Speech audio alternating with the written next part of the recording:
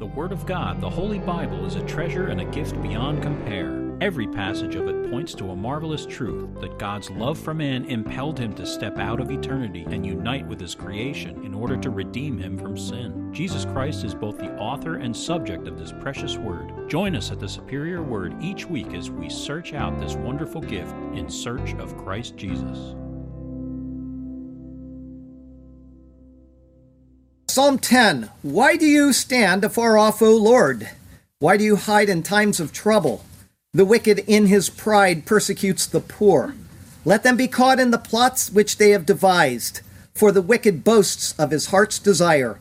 He blesses the greedy and renounces the Lord. The wicked in his proud countenance does not seek God. God is in none of his thoughts. His ways are always prospering. Your judgments are far above, out of his sight. As for all his enemies, he sneers at them. He has said in his heart, I shall not be moved. I shall never be in adversity. His mouth is full of cursing and deceit and oppression. Under his tongue is trouble and iniquity. He sits in the lurking places of the villages. In the secret places he murders the innocent. His eyes are secretly fixed on the helpless. He lies in wait secretly as a lion in his den. He lies in wait to catch the poor. He catches the poor when he draws him into his net. So he crouches, he lies low, that the helpless may fall by his strength. He has said in his heart, God has forgotten. He hides his face, he will never see. Arise, O Lord. O God, lift up your hand. Do not forget the humble. Why do the wicked renounce God? He has said in his heart, you will not require an account. But you have seen, for you observe trouble and grief, to repay it by your hand. The helpless commits himself to you. You are the helper of the fatherless. Break the arm of the wicked and the evil man. Seek out his wickedness until you find none. Amen is right. The Lord is king forever and ever. The nations have perished out of his land. Lord, you have heard the desire of the humble. You will prepare their heart. You will cause your ear to hear, to do justice to the fatherless and the oppressed, that the man of the earth may oppress no more. Coming soon to a millennial reign of Christ near you. Just can't wait. Let's see here. We're in Deuteronomy 12. It's verses 20 through 32. It's entitled, You Shall Not Add to It, Nor Take Away from It. So starting in verse 20. When the Lord your God enlarges your border as he has promised you, and you say, Let me eat meat, because you long to eat meat, you may eat as much meat as your heart desires. If the place where the Lord your God chooses to put his name is too far from you, then you may slaughter from your herd and from your flock, which the Lord has given you, just as I have commanded you, and you may eat within your gates as much as your heart desires. Just as the gazelle and the deer are eaten, so you may eat them. The unclean and the clean alike may eat them. Only be sure that you do not eat the blood, for the blood is the life. You may not eat the life with the meat. You shall not eat it. You shall pour it on the earth like water. You shall not eat it, that it may go well with you and your children after you, when you do what is right in the sight of the Lord. Only the holy things which you have, and your vowed offerings you shall take and go to the place which the Lord chooses. And you shall offer your burnt offerings, the meat and the blood on the altar of the Lord your God, and the blood of your sacrifices shall be poured out on the altar of the Lord your God, and you shall eat the meat. Observe and obey all of these words which I command you today, that it may go well with you and your children after you forever, when you do what is good and right in the sight of the Lord your God. When the Lord your God cuts off from before you the nations which you go to dispossess, and you dispossess them and dwell in their land, take heed to yourself that you are not ensnared to follow them after they are destroyed from before you, and that you do not inquire after their gods, saying, How did these nations serve their gods? I also will do likewise. You shall not worship the Lord your God in that way, for every abomination to the Lord which he hates, they have done to their gods. For they burn even their sons and daughters in the fire to their gods. Whatever I command you, be careful to observe it. You shall not add to it, nor take away from it. Before I get into the sermon, I guess I should say this, is that Doug in Ireland, okay, he does the paintings for us, a painting for every sermon, and he is having an anniversary Tuesday. And so we all want to wish him the best. He's a wonderful guy, and Do is a wonderful girl. And so happy anniversary to both of them. All right. The passage today can, if we will allow it, provide us with some hints into a particular theology that was introduced right in the first pages of the Bible. And that will continue to be built upon throughout much of the rest of the Bible. This is concerning the nature of the soul of man and how it comes into being. We'll see that as we go through the verses today. You might not think that the verses we just read would even hint at that, but they do. And they also give us insights into a ritual we perform each week before leaving the church, that of the Lord's Supper. To understand the importance of Jesus' words there, we need to understand the importance of his words in John 6. And to understand the reason for why he says what he says there, we need to understand precepts from all the way back here in the Law of Moses. And so, when you think my mind is numbed over by all of this Old Testament stuff, you need to remember that without it, we wouldn't have an appreciation for or a right understanding of all of the stuff in the New Testament. It really is that simple. Our text verse comes from Luke 22. And he took bread, gave thanks, and broke it, and gave it to them, saying, "This is my body, which is given for you. Do this in remembrance of me." Likewise, he also took the cup after supper, saying, "This cup is the new covenant in my blood, which is shed for you." Moses spoke about the importance of not eating blood in last week's passage. He's going to speak about the importance of not eating blood again today in even more detail.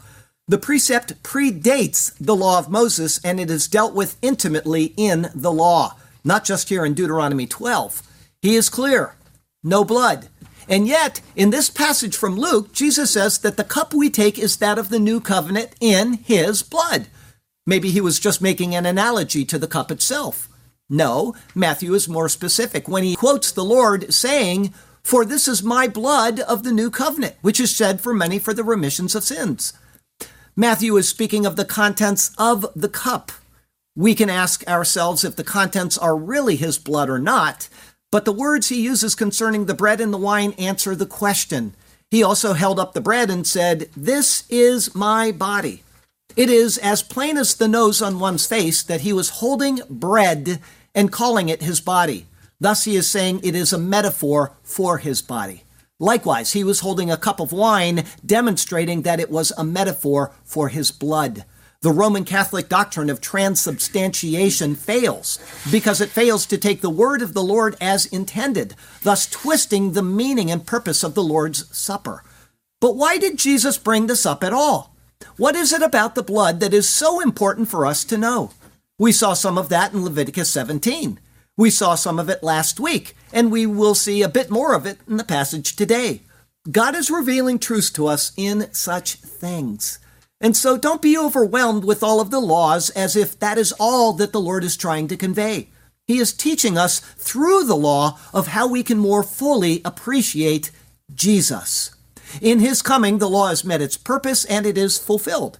In its fulfillment, it has met its end. This is the great part of being on this side of the cross. We can see what God was doing and why. And it is all about our Lord, Jesus Christ. Such great truths as these are to be found in his superior word.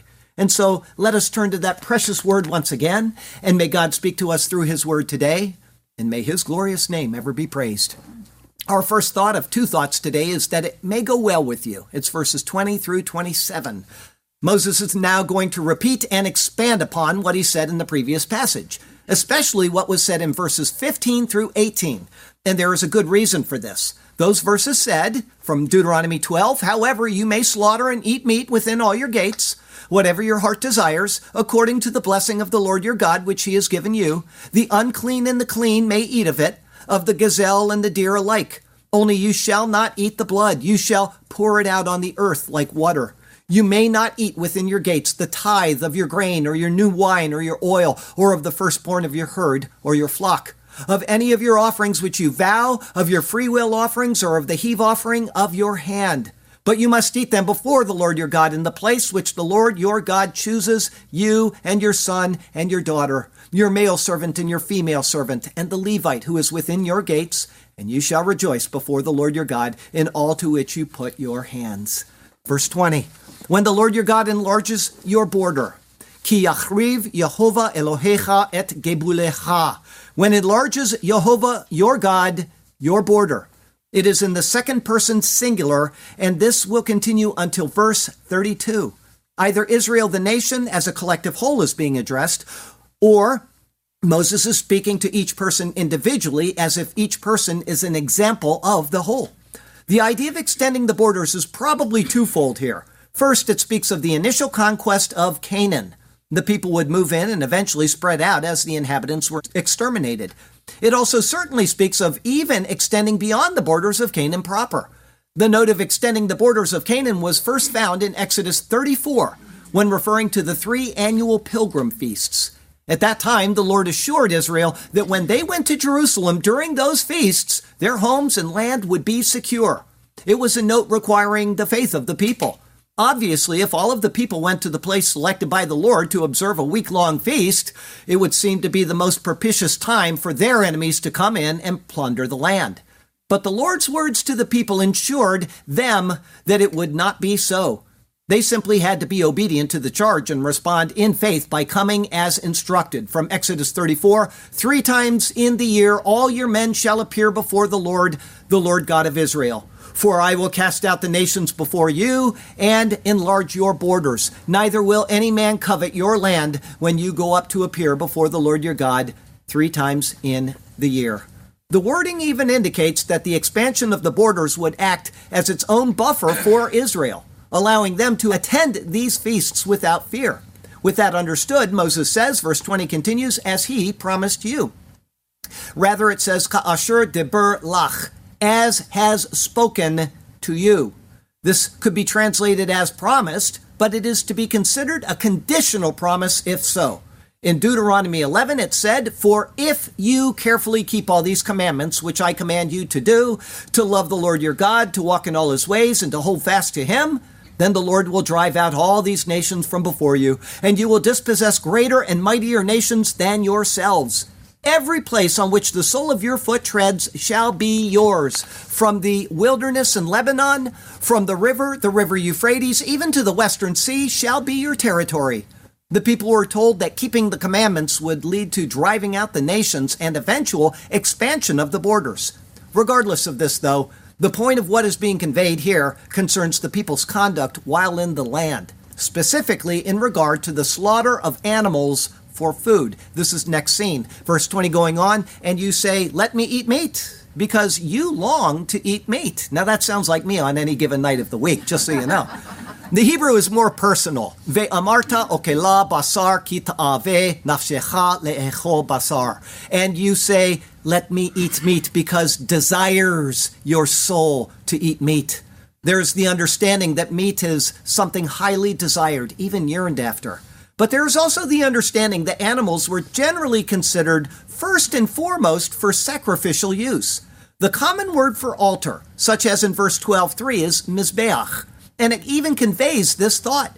It signifies a slaughter place, coming from zabach, meaning to kill, offer, sacrifice, slay, and so on. That then is derived from a primitive root signifying to slaughter an animal. The very act of slaughtering an animal carried in the mind of the people the sense of a sacrifice. A sacrifice was something made on an altar, and the Lord wanted a single altar for the sacrifices and offerings presented to him. This then made the situation untenable, especially if the borders had been expanded. It would be unreasonable to make a journey of several days to simply have a meal consisting of meat. But it is understood that the soul of man craves after meat. As was seen in the previous sermon, while the people were camped around the tabernacle, they were required to bring any animal to be slaughtered before the Lord. We're going to read that again this week. Whatever man of the house of Israel who kills an ox or a lamb or goat in the camp, or who kills it outside the camp, and does not bring it to the door of the tabernacle of meeting to offer an offering to the Lord before the tabernacle of the Lord, the guilt of bloodshed shall be imputed to that man. He has shed blood, and that man shall be cut off from among his people, to the end that the children of Israel may bring their sacrifices which they offer in the open field, that they may bring them to the Lord at the door of the tabernacle of meeting to the priest, and offer them as a peace offering to the Lord. However, once in the land, and especially where the tribes had taken over their inheritances that were long distances from the tabernacle, there needed to be provisions that allowed them to deviate from this previous requirement, thus allowing them to eat meat unhindered by an impossible mandate. Without Moses' words of this chapter, there would be confusion concerning what to do, especially when some of the animals they were allowed to eat, being considered clean according to the law, were also not animals acceptable for offering to the Lord. As we noted last week, only those animals that typologically looked forward to Christ could be offered on the altar to the Lord. So, what are the people to do in order to not sin against the Lord based on what the law already says and based on what is already allowed to be eaten according to the Leviticus 11 dietary laws? The answer was partially stated in the previous verses, but it will be provided here with further detail. That begins with verse 20 going on, "You may eat as much meat as your heart desires." Moses tells the people that when they want meat, they can eat meat. The previous law was solely for the time in the wilderness. With the people dwelling in the land of Canaan, it would no longer apply. They would be spread out throughout the land and were allowed to freely do as they wished in this regard, as long as it conformed to the laws now set forth by Moses. Verse 21, "If the place where the Lord your God chooses to put his name is too far from you." What is too far? It doesn't say. It's like when somebody says a man isn't to have long hair. What is long hair? Guess what? The Bible doesn't say. So that causes a conundrum for legalists. Okay, you got to take the whole Bible in counsel. It doesn't say how far too far is, and thus it is a free allowance to do according to what is reasonable. When we read the Bible, we may think of Israel as a small piece of land where the people could easily go to whatever spot the Lord determined to place his name. However, there were no cars. Everything had to go on foot. Today, to travel to the next town, even 30 or 40 miles away, it would certainly seem unreasonable to start walking with your evening meal in order to first slaughter it there. It would even be true with a 10-mile walk. By the time you walked an animal 10 miles, offered it up, and then carried its meat back home, you would have to spend at least 5 or 6 hours and maybe more. In other words, what is being conveyed here is basically an allowance for any and all to conduct their affairs according to the permissible rules as they are set down.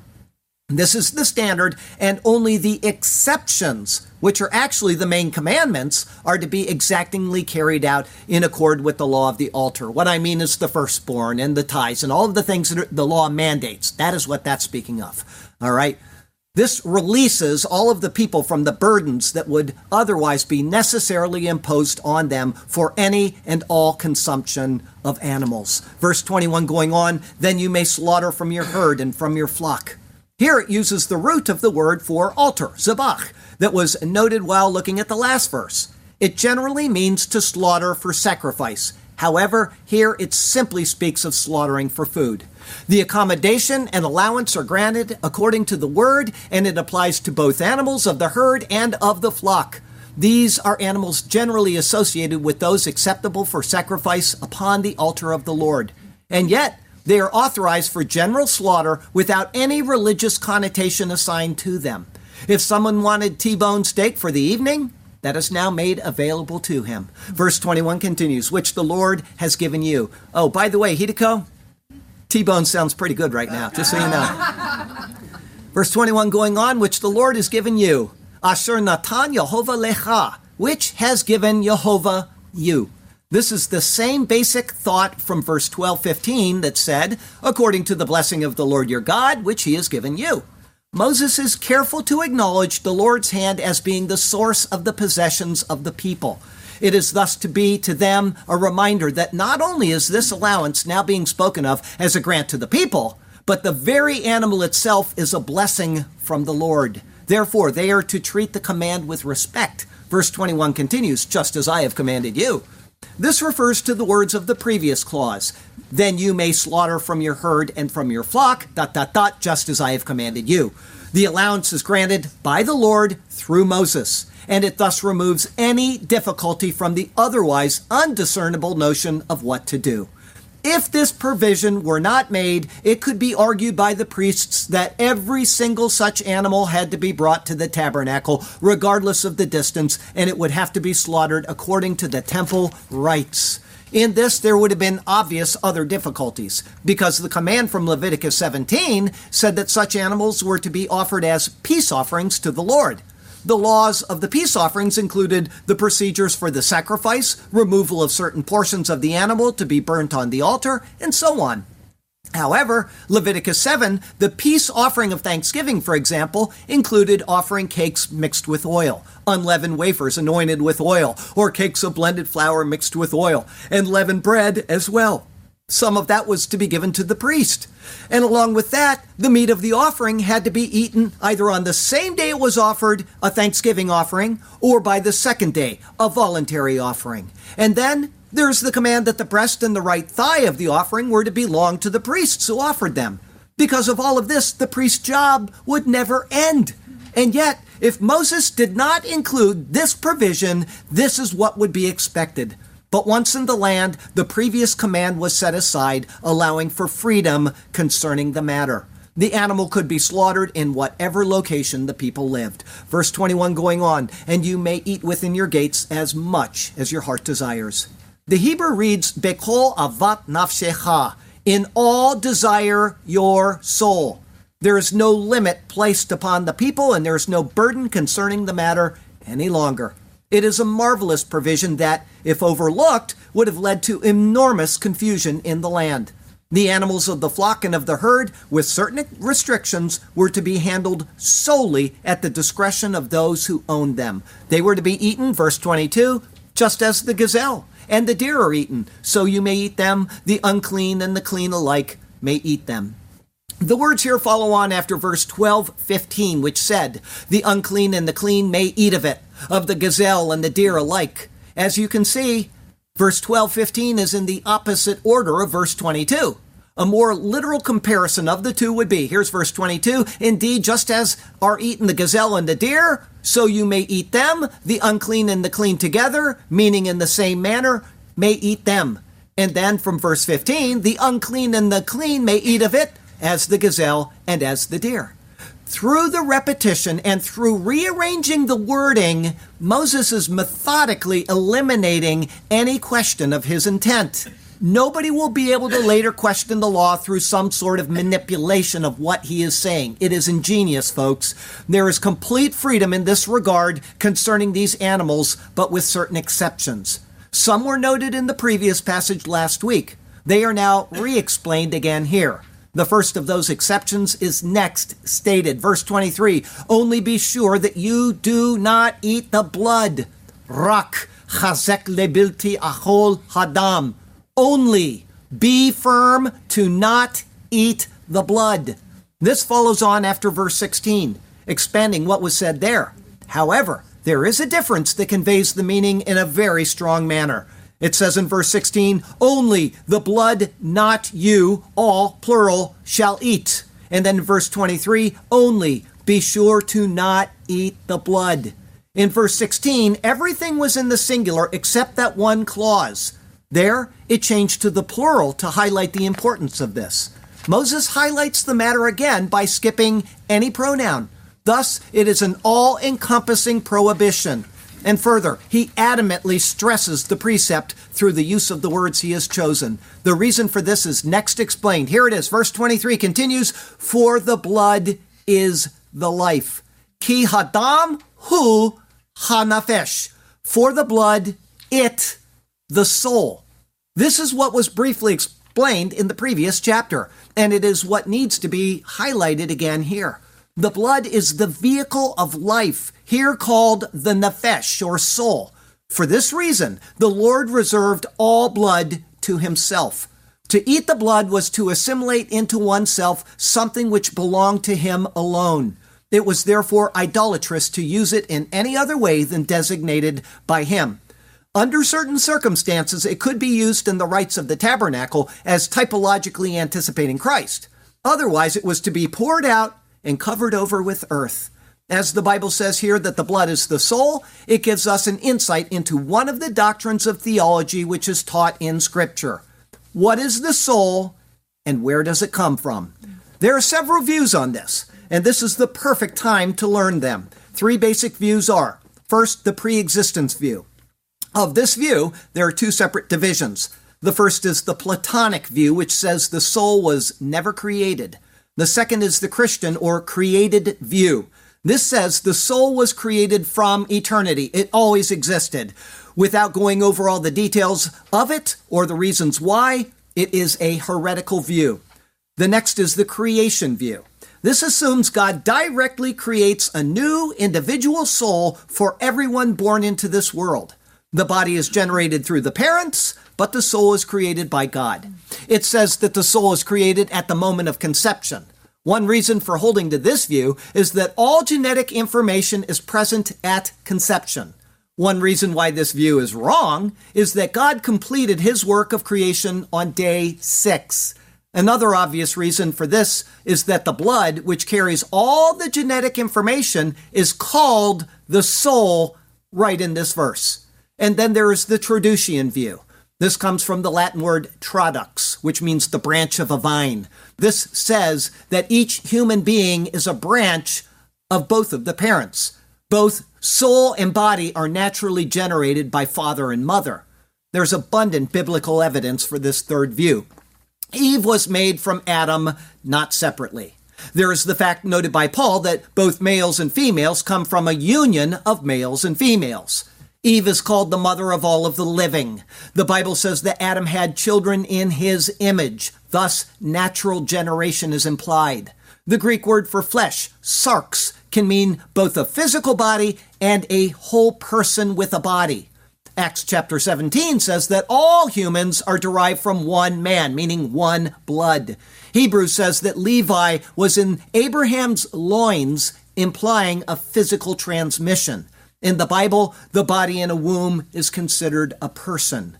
Paul says that all men sin through one man, demonstrating that sin is transmitted by natural process, something that would not occur with a created soul. Does everybody get that one there? If he created a soul, it would be created sinless. Okay? David even says that man is conceived in sin. Then Jesus is said to come from the loins or body of David, demonstrating a genetic connection. And Paul says that humans are a soul-body unity. The soul is naked without the body. All of these and many other reasons from Scripture and from simply thinking the matter through clearly demonstrate the importance of the precept once again being conveyed by Moses. As the blood is the soul, Moses therefore says, verse 23 going on, you may not eat the life with the meat. As mentioned last week in some detail, to really understand this more fully, the sermon on Leviticus 17 should be referred to. Blood is given for atonement, it is the soul of the being, and so on. The prohibition here looks to the work of Jesus Christ, and the precept was to never be violated. Because of this, Moses again repeats words from verse 16 saying, verse 24, you shall not eat it. Again, Moses repeats the prohibition, and it is said in another way for the third time. From verse 16, only the blood, not you, all, plural, shall eat. Verse 23, only be sure to not eat the blood. And then from verse 24, no, you, singular, shall eat it. There are no loopholes, there are no caveats, and the prohibition applies to each, to any, and to all. The blood is not to be eaten. The typology of Jesus Christ must never be marred. This is why when he came, he was able to say the following from John chapter 6. Then Jesus said to them, most assuredly I say to you, unless you eat the flesh of the Son of Man and drink his blood, you have no life in you. Whoever eats my flesh and drinks my blood has eternal life, and I will raise him up at the last day. For my flesh is food indeed, and my blood is drink indeed. He who eats my flesh and drinks my blood abides in me, and I in him. The life is in the blood. To attempt to gain life through any blood except the blood of Jesus Christ is to mar the significance of what Christ Jesus did. In participating in the Lord's Supper, an obvious reference to his words in John chapter 6, we partake of the symbolism he speaks of. For any other blood, verse 24 going on, you shall pour it on the earth like water. It is word for word and letter for letter identical to the corresponding clause in verse 12:16. If you missed the sermon last week, you'll have to go back and watch that. I was feeling really crummy the day I typed this sermon, and I was in no mood to help you out of that responsibility. Your job this afternoon, if you did not watch that sermon, is to go back and get the details from there. Okay? For now, Moses again says, verse 25, you shall not eat it. It is the exact same words that he just said to begin the previous verse. Verse 25 going on, that it may go well with you and your children after you.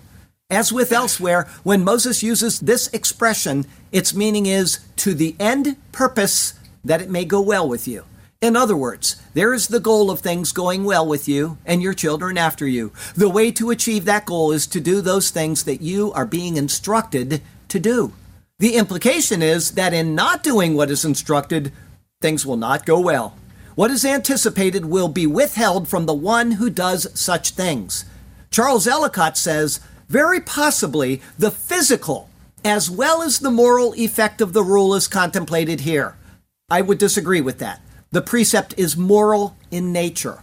People all over the world, I know because I've been to countries where they do this, they drink blood and they live long lives. Those who get sick from it do so just like any other tainted food source. The precept here and the stress upon it is not for physical health, but for upholding the sacred, moral nature of the typology that anticipates the coming of Jesus Christ. This is the importance of the precept, and this is the reason for the admonition concerning the good end purpose that comes. Verse 25 continues, when you do what is right in the sight of the Lord. Ki ta'aseh hayashar be'enei Yehovah. When you do the right in eyes Yehovah. The Lord is watching, and his eyes are on the precepts he sets forth. Due to this precept having been repeatedly stated, it is an admonition that in not following through with it, the Lord will be greatly displeased. Therefore, to simply do what is instructed is worthy and it is commendable. Despite the precept being thoroughly ingrained into the national psyche, Ezekiel 33 verse 25 shows that the people willingly violated it. In this, things did not go well with them because they had done what was detestable for them to do. For now, Moses returns to the general theme of the thought at hand, that of what to do with the animals owned by the people. He has given them allowances concerning slaughtering them within their own gates and not at the tabernacle. However, after citing the first exception, that of eating the blood, he now mentions the second exception. Verse 26, only the holy things which you have. The word is kodesh, signifying apartness or sacredness. Thus they are holy things. These include sacrifices and offerings such as are noted in Leviticus 18, where it says, and the Lord spoke to Aaron, here I myself have also given you charge of my heave offerings, all the holy gifts of the children of Israel, I have given them as a portion to you and your sons as an ordinance forever. This shall be yours of the most holy things reserved from the fire. Every offering of theirs, every grain offering, and every sin offering, and every trespass offering which they render to me, shall be most holy for you and your sons. In a most holy place you shall eat it. Every male shall eat it. It shall be holy to you. This also is yours, the heave offering of their gift. With all of the wave offerings of the children of Israel, I have given them to you and your sons and daughters with you as an ordinance forever. Everyone who is clean in your house may eat it. In other words, those animals prescribed by the law to be brought before the Lord. Among other things, these consisted of sacrifices, offerings, the firstborn, and the tithes of the animals. These were to be presented before the Lord and handled according to the law. They were not to be slaughtered within the gates of the people. Further, verse 26 going on, and your vowed offerings. The neder is a promise or a thing promised. When an animal was vowed as an offering, it could not be slaughtered within the gates of the people. Like the holy things, they had to be presented to the Lord. As Moses next says, verse 26, you shall take and go to the place which the Lord chooses. This means to where the tabernacle and later the temple were located. The idea, as noted last week, was to ensure oneness of the people in their religious life. In fact, between verse 5 and this verse, this phrase has been stated in one way or another 6 times. In bringing all of these there, it was to keep the people from sacrificing inappropriately in any way. The responsibility for these things belonged solely with the priests and solely at the place that the Lord chose. Verse 27, and you shall offer your burnt offerings, the meat and the blood, on the altar of the Lord your God. This is referring to the burnt offerings of Leviticus chapter 1. He shall kill the bull before the Lord, and the priests, Aaron's sons, shall bring the blood and sprinkle the blood all around on the altar that is by the door of the tabernacle of meeting. And he shall skin the burnt offering and cut it into its pieces. The sons of Aaron the priest shall put fire on the altar and lay the wood in order on the fire. Then the priests, Aaron's sons, shall lay the parts, the head, and the fat in order on the wood that is on the fire upon the altar. But he shall wash its entrails and its legs with water, and the priest shall burn all on the altar as a burnt sacrifice, an offering made by fire, a sweet aroma to the Lord. Verse 27 continues, and the blood of your sacrifices shall be poured out on the altar of the Lord your God, and you shall eat the meat. This is referring to the sacrifices that were to be eaten by the people after being presented to the priests for their handling of the animal and of the priest's reception of the holy parts dedicated to the Lord. For example, the tithed animals and the firstborn animals were sacrificed, but other than every third year, they were eaten by the people. In the third year, they were given away in their entirety. Such things were considered as law. The soul of the flesh is in the blood, and it is this then that makes atonement for you. Only through the precious crimson flood can you be cleansed, spotless and new. There at the altar the blood is cast, and it is this sacrifice which will open the door. Through it is new life, gone is the past. Through that death comes life evermore. Be sure and know that there is but this one way. No other avenue can reconcile you to me. But in coming through my Son, you start a new day, one which will continue unabated for all eternity. Our second thought today is take heed to yourself. It's verses 28 through 32. Verse 28, observe and obey all these words which I command you. These words now take the reader right back to verse 1 of this chapter. These are the statutes and the judgments which you shall be careful to observe in the land which the Lord God of your fathers is giving you to possess all the days that you live on the earth.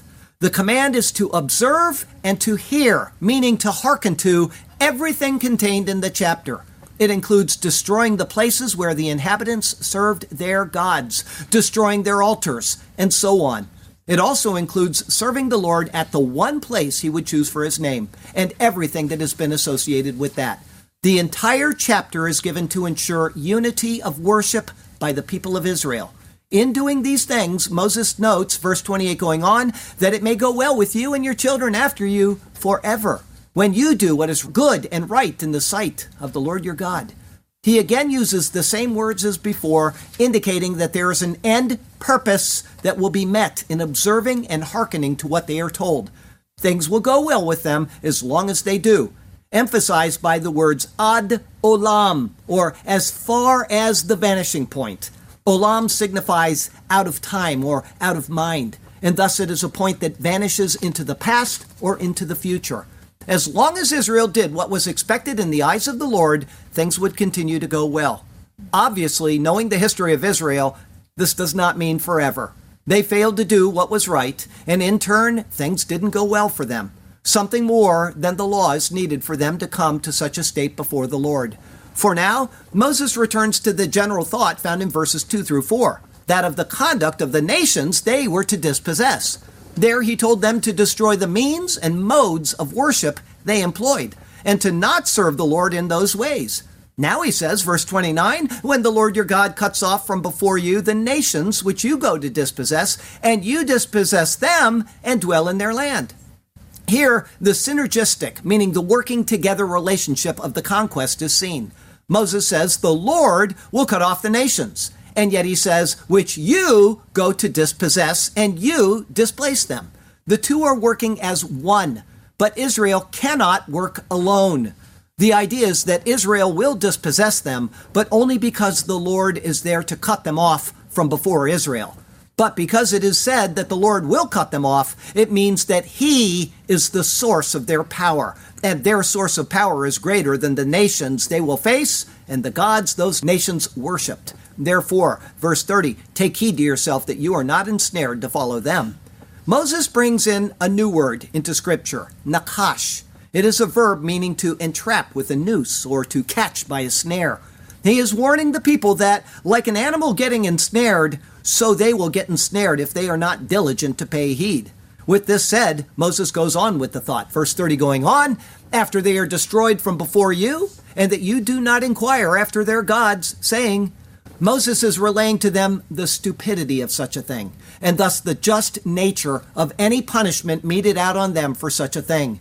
The Lord cut the people off, Israel went in to dispossess them, and in fact displaced them, and yet the perverse question they may ask concerning their gods is, verse 30 continues, how did these nations serve their gods? This is speaking of finding out the manner in which their worship was conducted. Verse 31 will show that this is not speaking of serving other gods, but serving the Lord in the manner in which the other gods were served. In other words, it would be comparable to what Aaron did with the golden calf. He set up an idol and called it the Lord. Thus, he claimed to be worshiping the Lord in an unauthorized manner.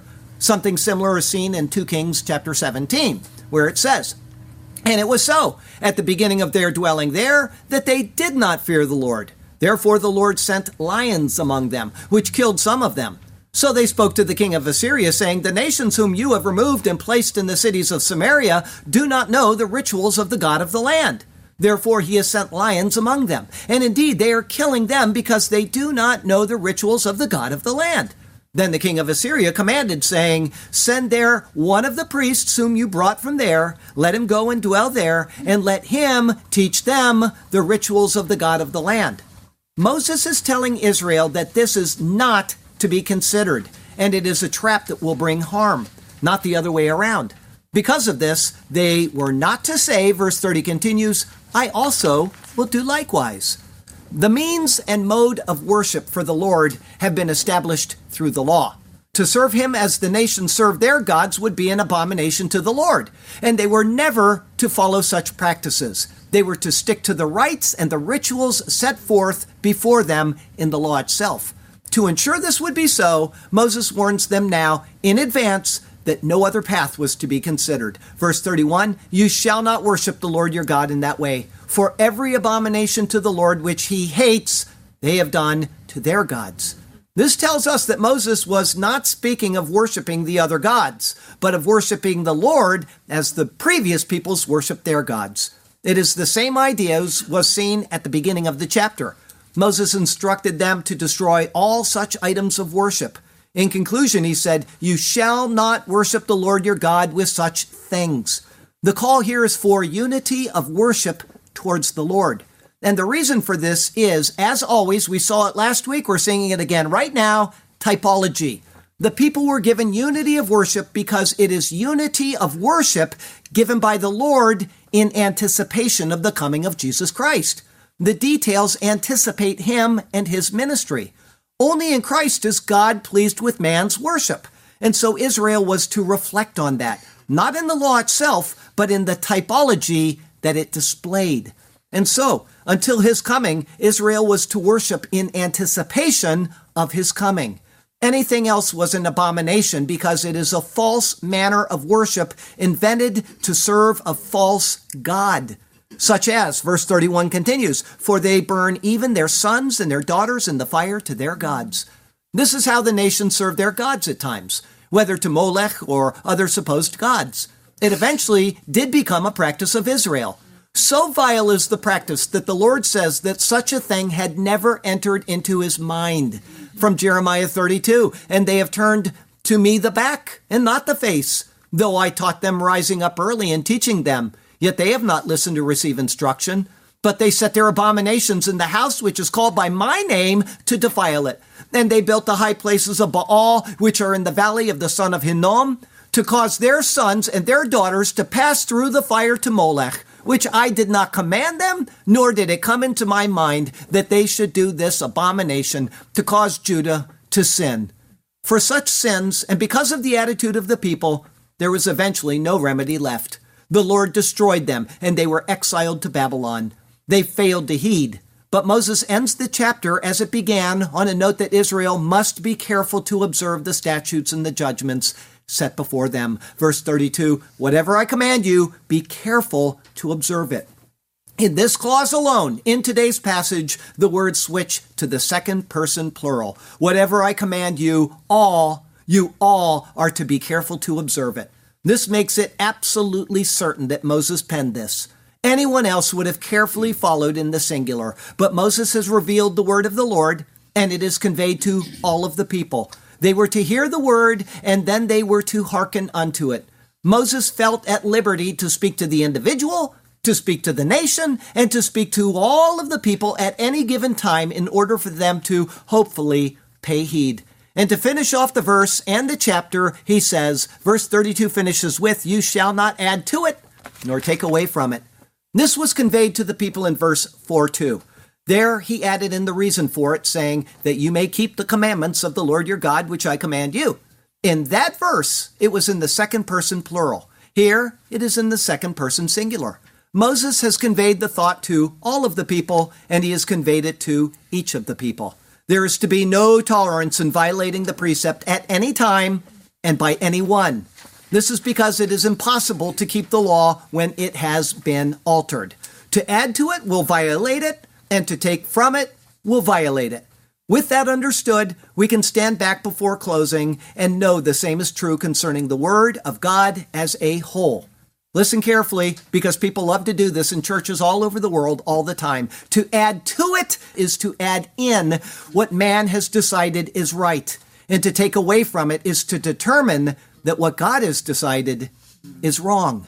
This cannot be tolerated. The Word is a unified whole. Everything recorded in it is recorded for the people of God to know and to understand the mind of God and His intentions for His people, even if all of it does not apply to whatever people at a particular time. In other words, the law of Moses is written for us in the church to understand what God has done in redemptive history. Without it, there would be a void in our understanding of His workings.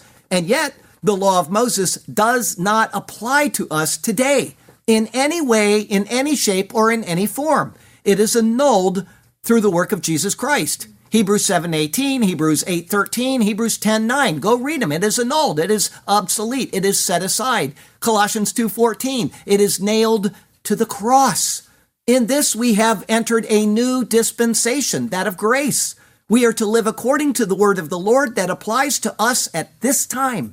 To further understand this, the Synoptic Gospels were written to record Christ's life under the law and of His fulfillment of that law. In those books, He speaks to Israel under the law and, at times, in anticipation of the kingdom age promised to them. He's not speaking to the church in the Synoptic Gospels.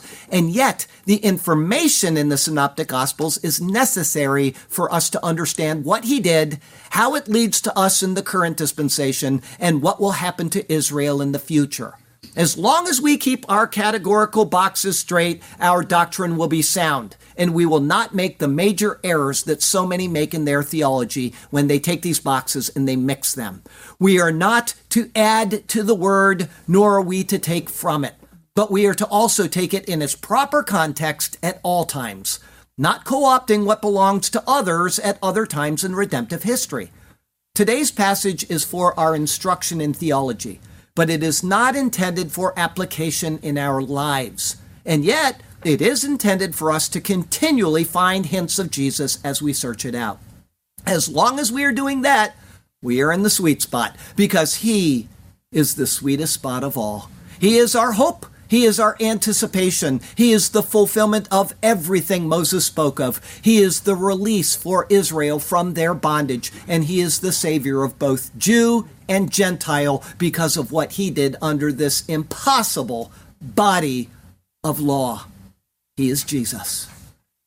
Everybody here kind of got a picture of what we were talking about today. There was a ton of information in it. I understand that. Go back and read it 20 times and it'll sink in. I always tell people, when you start coming to know Jesus, the best thing for you to do You know Jesus and what he did, but you want to understand what he did, how it relates to you. Go read the book of Romans 8 or 9 or 10 times without stopping. Just read it through, and it will help you process what is going on in Christianity. And then I say, if you want to understand what he did and how it pertains to what was, go read the book of Hebrews 8 or 9 or 10 times in a row. Just read it through, and you will understand what he did in relation to that and why it's so relevant to us today. It's very important. If you want to understand how to keep away from legalism, go read the book of Galatians and just read it again and again and again. Okay, everything in the Bible has a purpose, and that purpose is to show us the marvelous workings of God in Jesus Christ. And all of this unity of worship that we're talking about here serves that one purpose. If they have an altar somewhere other than the tabernacle, that altar was not sanctioned by the Lord, and it does not picture Jesus. Now, they are given instructions in Exodus chapter 20, right after the giving of the Ten Commandments for the earthen altar. Okay, if you're going to build an earthen altar, here's how you are to do it. And that's because it is to picture Christ in its construction. But all these things that these nations did were not in accord with what God wants us to see in Christ. And therefore, think of it now, you're seeing that typology, but it applies to you today. Because God says in his word through Paul that there is one mediator between God and man, the man Christ Jesus. And so if we have some other typology, we're not going through Christ. Everybody see that? It's a 1-to-1 ratio of what he is telling them and what he is telling us here in the New Testament. And that's why when you go to a Catholic church and they have an idol over there and you go bow down to it and you do your little thing and you say, Mary, whatever, I'm sorry, that is not authorized according to Scripture, and therefore it is anathema. This is why it's so important to understand what is going on in redemptive history. Everything, every single thing that you see in the Bible is pointing to Jesus Christ or what he has done or what he will do. Everything, okay? And with that having been said, if you have never called on Jesus Christ, you cannot have fellowship with God because he is that point that's being pictured here and which is being revealed in the Synoptic Gospels, which speaks of him. Please, just give your life to Christ. Acknowledge that you're a sinner. Accept in your heart that God did send him to the grave. He died for your sins, that he was buried, and that he was raised again. All right, if you accept that premise, if you call on the name of the Lord, the Bible says you will be saved. Okay, that's what I would ask of you today. Please do that. All right, we've got a closing verse for you here from 1 Timothy 3. It's verses 16 and 17, very pertinent to today's sermon. All Scripture is given by inspiration of God and is profitable for doctrine, for reproof, for correction, for instruction. Right there, that we've been getting instruction for the past hour, okay? In righteousness, that the man of God may be complete, thoroughly equipped for every good work. I'm so proud of people. Man, I didn't know that so many people were sitting here watching and talking with each other in the church. I'm so proud of the people that are willing to look through the law of Moses because it's neglected by so many, or it's given in topical sermons, life application sermons that have nothing to do with the workings of what Moses is telling us. And when you see the workings, the blood is the soul. It suddenly takes on a whole new relevance. Our translation doesn't say that, though. The way that it's read, you just kind of skip over it. But the blood is the soul. That's an important precept for you to remember because you're going to be given a question about it in just a second. Okay? Next week, Deuteronomy 13, 1 through 5. This is how you are to trod if you are a faithful son. It's entitled, You Shall Walk After the Lord Your God. Part 1. That'll be our 42nd Deuteronomy sermon. Okay? The Lord has you exactly where he wants you. He has a good plan and a purpose for you. But he also has expectations for you as he prepares you for entrance into his land of promise. And so follow him and trust him, and he will do marvelous things for you and through you. Okay? Now, I actually had a different question. When I first was thinking of a question for you, and it's all scratched out on the top of the thing because I thought it's too easy and I'm not going to give it to you. But I'm going to ask it, and you're not going to get a Maserati for this one, okay? I'm just going to ask. In the sermon I mentioned, and if anybody online gets it, quiz time they say, if anybody online gets it, just type it in, and if you get it, then I'll give you a little high five, okay? In the sermon I mentioned that Paul indicates a soul without a body is naked. Where is that, or what does that verse basically say? Anybody tell me? Soul without a body is naked. Anybody? Get there. Well, I've got to wait. I'm sure there's a delay on this, and if there is, then if anybody's typing in their computer, you are not allowed to. I'm in the front row. He's in the front row. Blood has a voice. Nope, that's not it. It says that's a good question though, what? It's 2 Corinthians chapter 5. Anybody yet in the Bible for sure? Hey, Stefan's a smart guy. All right, 2 Corinthians chapter 5, 1 through 3. Hang on. For we know that if our earthly house, this tent, is destroyed, we have a building from God, a house not made with hands, eternal in the heavens. For in this we groan, earnestly desiring to be clothed with our habitation, which is from heaven. If indeed, having been clothed, we shall not be found naked. In other words, the soul without a body is naked. Everybody got that? We want to be clothed. He's talking about people that have died, and you want to be clothed in your permanent dwelling. Right now, we have a soul and a body. But those that have died do not. They have a soul, but no body. And we long to be clothed and not found naked, dead without the body. Roger Lynch. Okay, I like this. Is fun. I could get addicted, so this is not going to happen again. I'm sorry. Okay, I've got a real Maserati question for you here. Okay, and there's a couple left over there. If somebody online gets it first, yeah, that one he said, then I'll send that to him. Okay, the Bible says that blood is given for atonement. It also says the blood is the soul. Where do you find both precepts, atonement and the pouring out of the soul, explicitly stated concerning Jesus in the Old Testament?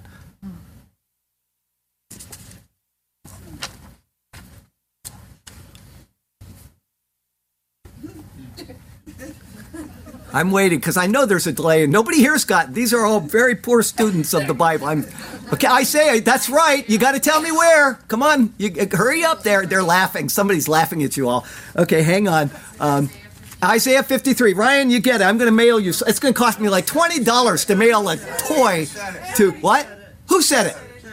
Did you say it before, Ryan? Well, I can send it to Ryan. Well, no, I can't because he's in Canada. It's going to cost $20 to send something to Canada.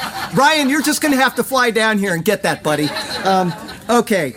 All right. We got Jody and Ryan in Canada. Got it. Here, I'm going to read this to you. And now think of what we read today and think exactly what this is speaking. I'm going to read you the whole thing because Isaiah 53 is just too beautiful to not pick apart. Who has believed our report, and to whom has the arm of the Lord been revealed? For he shall grow up before him as a tender plant, and as a root out of dry ground. He has no form or comeliness, and when we see him, there is no beauty that we should desire him. He is despised and rejected by men, a man of sorrows and acquainted with grief. And we hid, as it were, our faces from him. He was despised, and we did not esteem him. Before I go on, I was watching one of the Praises to Israel songs on YouTube a couple nights ago while Hideko was cooking. And just one of the guys caught my eyes. He's a short little guy playing the guitar. We have no idea what Jesus looked like. And I was thinking, if you saw that guy, would you think that's the Lord of creation? Or the guy next to him? You know what I mean? These people, he had no comeliness. Hang on. He was despised and we did not esteem him. Okay, they had no idea. And without the doctrine, without the things that he did, you would have no idea. Okay? He was just a person. So when you look at other people in the congregation or out in the world, you think they are made in the image of God. Go tell them about Jesus or get them back on the right track. We're all just like he is. He's a human being. Okay? Surely he has borne our griefs and carried our sorrows. Yet we esteemed him stricken, smitten by God, and afflicted. But he was wounded for our transgressions, he was bruised for our iniquities. The chastisement for our peace was upon him, and by his stripes we are healed. All we like sheep have gone astray, we have turned every one to his own way, and the Lord has laid on him the iniquity of us all. He was oppressed and he was afflicted, yet he opened not his mouth. He was led as a lamb to the slaughter, and as a sheep before its shearers is silent, so he opened not his mouth. He was taken from prison and from judgment, and who will declare his generation? For he was cut off from the land of the living. Think of the sacrificial animal. For the transgressions of my people he was stricken, and they made his grave with the wicked, but with the rich at his death, because he had done no violence, nor was any deceit in his mouth. Yet it pleased the Lord to bruise him. He has put him to grief. Here it is. When you make his soul, his blood, his soul, an offering for sin. He shall see his seed, he shall prolong his days, and the pleasure of the Lord shall prosper in his hand. He shall see the labor of his soul and be satisfied. This is my blood in the new covenant. Okay, the soul is the blood is the soul, and be satisfied. By his knowledge my righteous servant shall justify many, for he shall bear their iniquities. Therefore I will divide him a portion with the great, and he shall divide the spoil with the strong, because he poured out his soul, his blood, unto death. The blood is the soul. And he was numbered with the transgressors. He bore the sin of many and made intercession for the transgressors. You and me. That's the marvel of the Lord of all creation. Okay, we got a poem for you. You shall not add to it nor take away from it. When the Lord your God enlarges your border, as he has promised you, and you say, let me eat meat, because you long to eat meat, you may eat as much as meat as your heart desires, so tasty and sweet. If the place where the Lord your God chooses to put his name is too far from you, then you may slaughter from your herd and from your flock, which the Lord has given you, so you may do. Just as I have commanded you, as I did in part, and you may eat within your gates as much as desires your heart. Just as the gazelle and the deer are eaten, so you may eat them. The unclean and the clean alike may eat them without any haw or hem. Only be sure that you do not eat the blood, for the blood is the life. You may not eat the life with the meat, or between us there shall be strife. You shall not eat it, you shall pour it out on the earth like water. You shall not eat it, that it may go well with you, and your children after you, when you what is right in the sight of the Lord do. Only the holy things which you have and your vowed offerings you shall take and go to the place which the Lord chooses, to where he gives his approval nod, and you shall eat your burnt offerings, the meat and the blood, on the altar of the Lord your God. And the blood of your sacrifices shall be poured out on the altar of the Lord your God, and you shall eat the meat, and enjoy the life upon the land that you trod. Observe and obey all these words which I command you, that it may go well with you and your children after you forever, when you do what is good and right in the sight of the Lord your God, failing his precepts never. When the Lord your God cuts off from before you the nations which you go to dispossess, bringing on them mayhem, and you dispossess them and dwell in their land, take heed to yourself that you are not ensnared to follow them after they are destroyed from before you, and that you do not inquire after their gods, saying, how did these nations serve their gods? I also will do likewise. It shall not be so, as I am conveying. You shall not worship the Lord your God in that way. For every abomination to the Lord which he hates, raising his ire, they have done to their gods, for they burn even their sons and daughters to their gods in the fire. Whatever I command you, be careful to observe it. To this you shall commit. You shall not add to it, nor take away from it. Lord God, turn our hearts to be obedient to your word. Give us wisdom to be ever faithful to you. May we carefully heed each thing we have heard. Yes, Lord God, may our hearts be faithful and true. And we shall be content and satisfied in you alone. We will follow you as we sing our songs of praise. Hallelujah to you, to us, your path you have shown. Hallelujah, we shall sing to you for all of our days. Hallelujah and amen. Heavenly Father, thank you so much for the chance to see these people online today and to share in real fellowship with them for the first time. And Lord, thank you for this congregation, whoever is willing to listen to these sermons about what is in your word in the details that they're given, and not just to superficially read it and to ignore it all the days of their life, but to apply it to their lives and to cherish it and to pursue it and to seek after it with their minds and with their meditation and talking to you about it and asking for clarity in it. Lord God, I'm so thankful for them, and I know that you are, because they love your word and they cherish it. What a blessing it is to fellowship with people like this. Lord God, we ask that you bless Andre and Lilia, who left early to go back to Asheville, and keep them safe on their drive back. And Lord, we certainly thank you for Doug and Doe, who are having their anniversary this week, and we pray that they have many years of blissful love together until the day that you come for them, either in death or through the rapture. Whenever that is, I know that they will be content with the lives that they have been given. Lord, we thank you for the wonderful blessings of our lives, and we thank you for all good things that you have given us, and we thank you in Jesus' name. Amen.